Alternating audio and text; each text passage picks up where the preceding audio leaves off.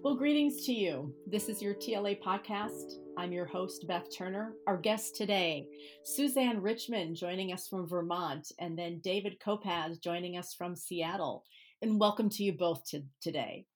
I want listeners to know a little bit about you, so I'm just going to share little bite-sized pieces for them in just this brief span of time. That Suzanne is a self-confessed recovering academic. She had a founding educational role and educational roots within Goddard College, also located in Vermont.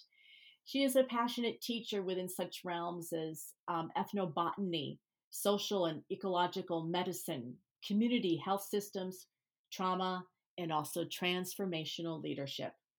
David calls himself a student and also a teacher of change and transformation. He is interested in the growth of individuals and also with systems. David is a doctor and a psychiatrist, and he is known for his work with veterans.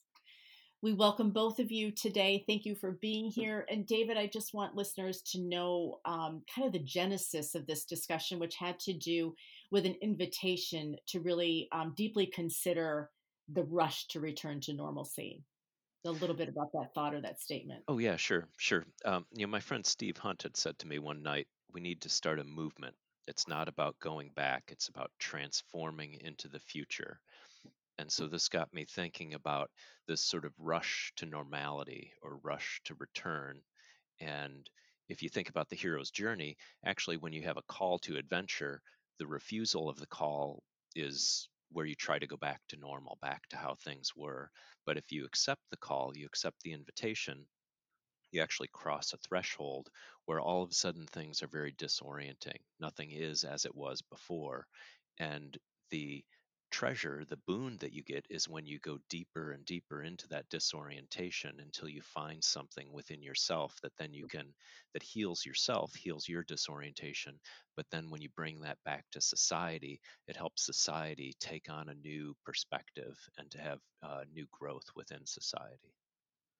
That's like kind of coming like back with, with an elixir, and you look at all the good stories, the things that they come back with. If first of all, if you accept the call, and the invitation, but there is this the option to refuse, the call. And I just wanted to ask Suzanne about some of the things that she heard you say, David, and her thoughts on what happens if we choose not to practice taking a breath here and instead refuse the invitation to pause and examine and rush back into the so called normal, Suzanne.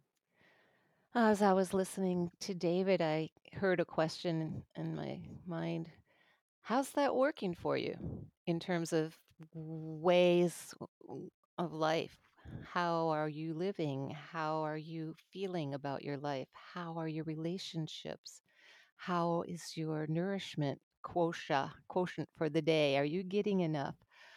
How are your dynamics with your kids or your dog or your community?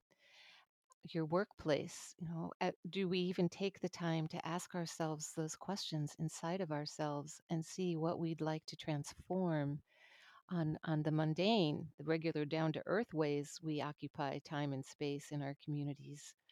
How's that working for you? And I think this period of disruption, of so-called separation, of containment, um, in the time of social distancing, what so many now like to call physical distancing, is actually a time of getting closer to ourselves so we have time to reflect on some of these questions. What's happening in our life? What kind of processes do we need to build a more peaceful, calm, loving, kind, creative, relational life? And that's where my mind goes when I think about what David was saying, sort of on a pragmatic level. How do I break that down? So that would be for the, I'm just hearing that if a choice not to, take that invitation or say yes to that, there would be, a loss of an opportunity for very practical questions, chances or opportunities for personal growth, better relationships, within your household, within your community. And David, how about what are your thoughts on this? We don't want to focus on negative, but the refusal to say yes to the invitation. What could some of that fallout be if we don't take this time?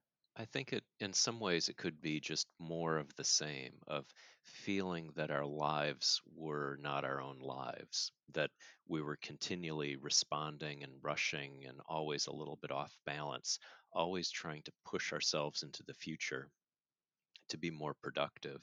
Uh, I've been thinking a lot about resilience and burnout. And some ways, when we think about resilience in healthcare, we think, how can we make people more adaptable and more productive? But what if to be resilient, we need to be less productive? And I think that's something that this virus kind of is teaching us or asking us this question: how productive do you need to be happy? And how much of what you were doing was for yourself and was for something else? Viktor Frankl says something like, between stimulus and response, there's a choice. But I think so much of the way we were living our lives was we weren't slowing down and pausing to see in that liminal space, the space between stimulus and response, we actually have a choice.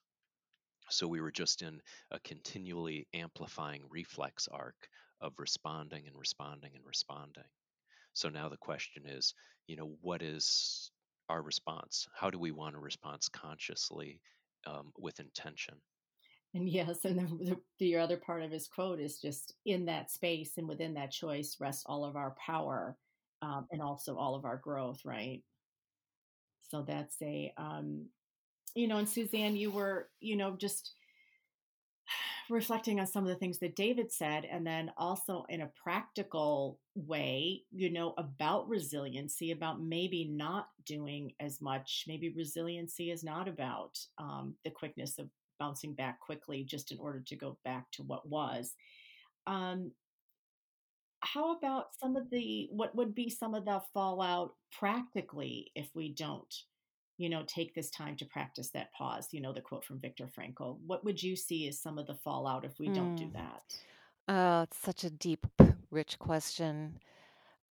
Liminality is a place of inner work in some cultures where there are rites of passage, and liminality is brought on to cause a person and a participant to remove themselves from the daily rituals and activities of the village, of the community, of the workplace, and in our in modernity, our hamster wheels.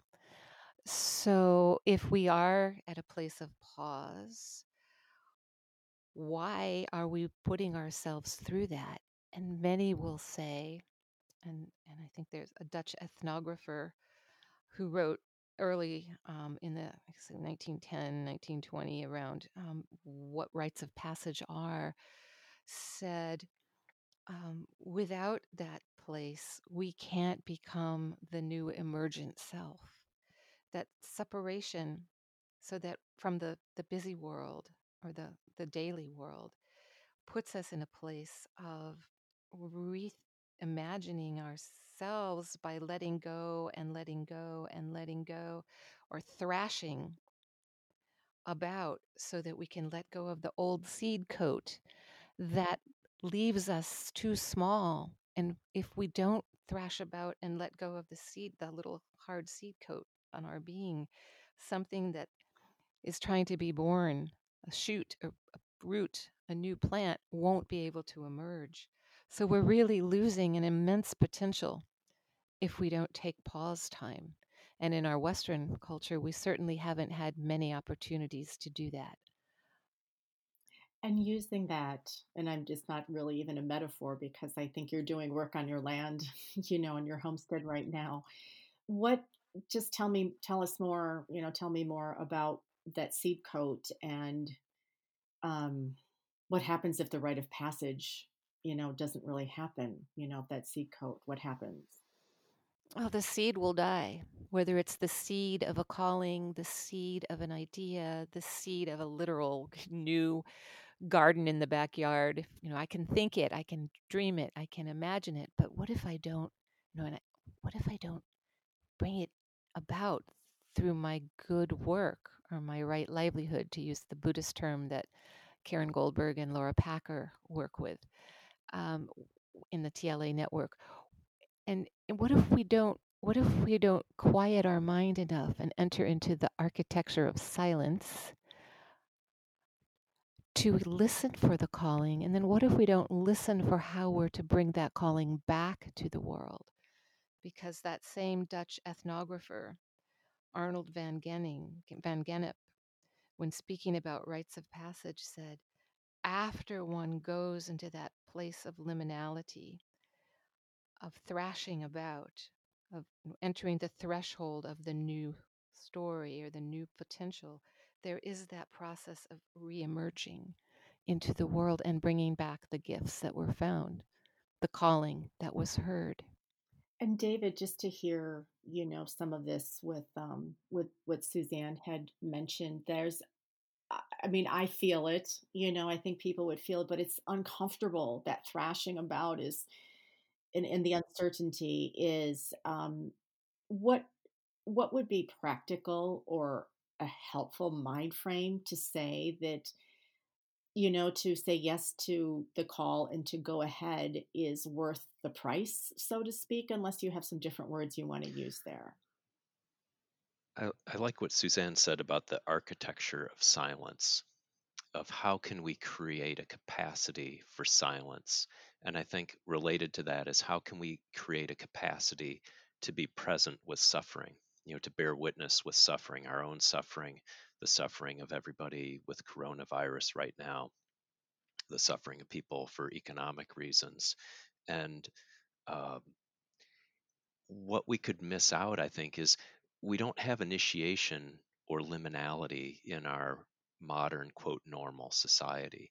Everything moves so quickly. And to enter into that architecture of silence, to create that space for silence, means being between two things and being comfortable with disorientation, developing a greater capacity for uncertainty and a greater capacity for chaos, to allow the creative aspects of chaos to emerge forth.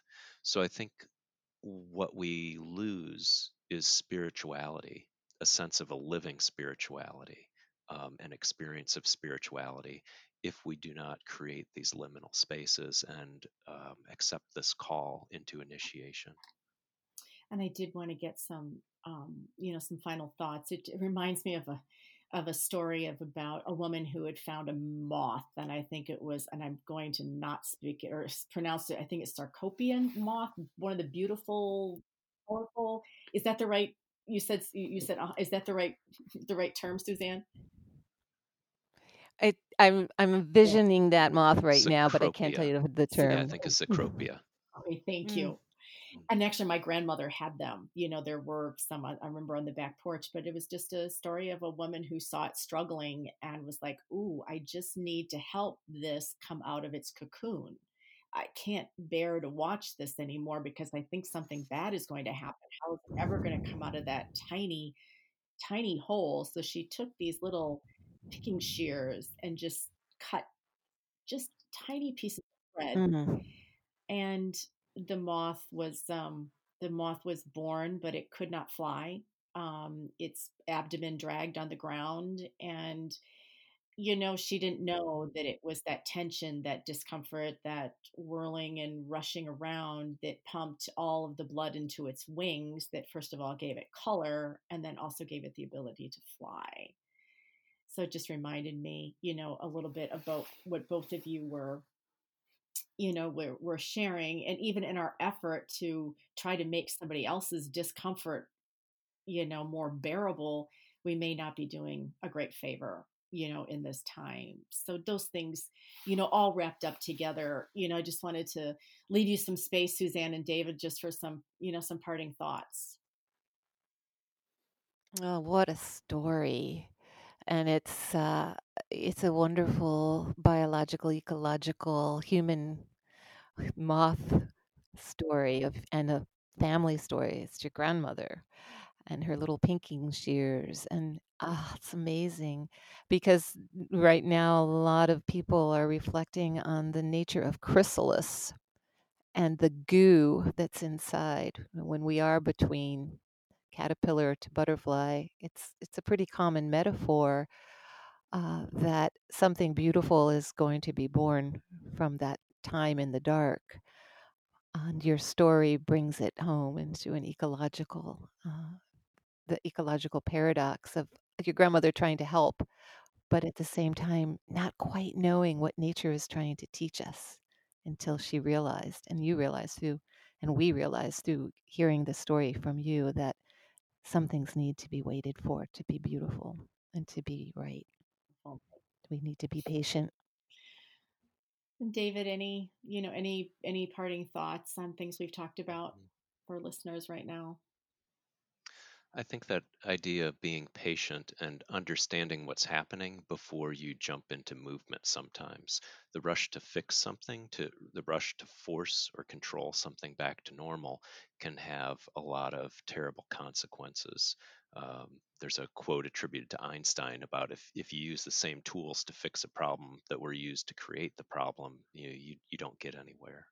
And so the idea of like even things like should we inject bleach into ourselves to kill the virus?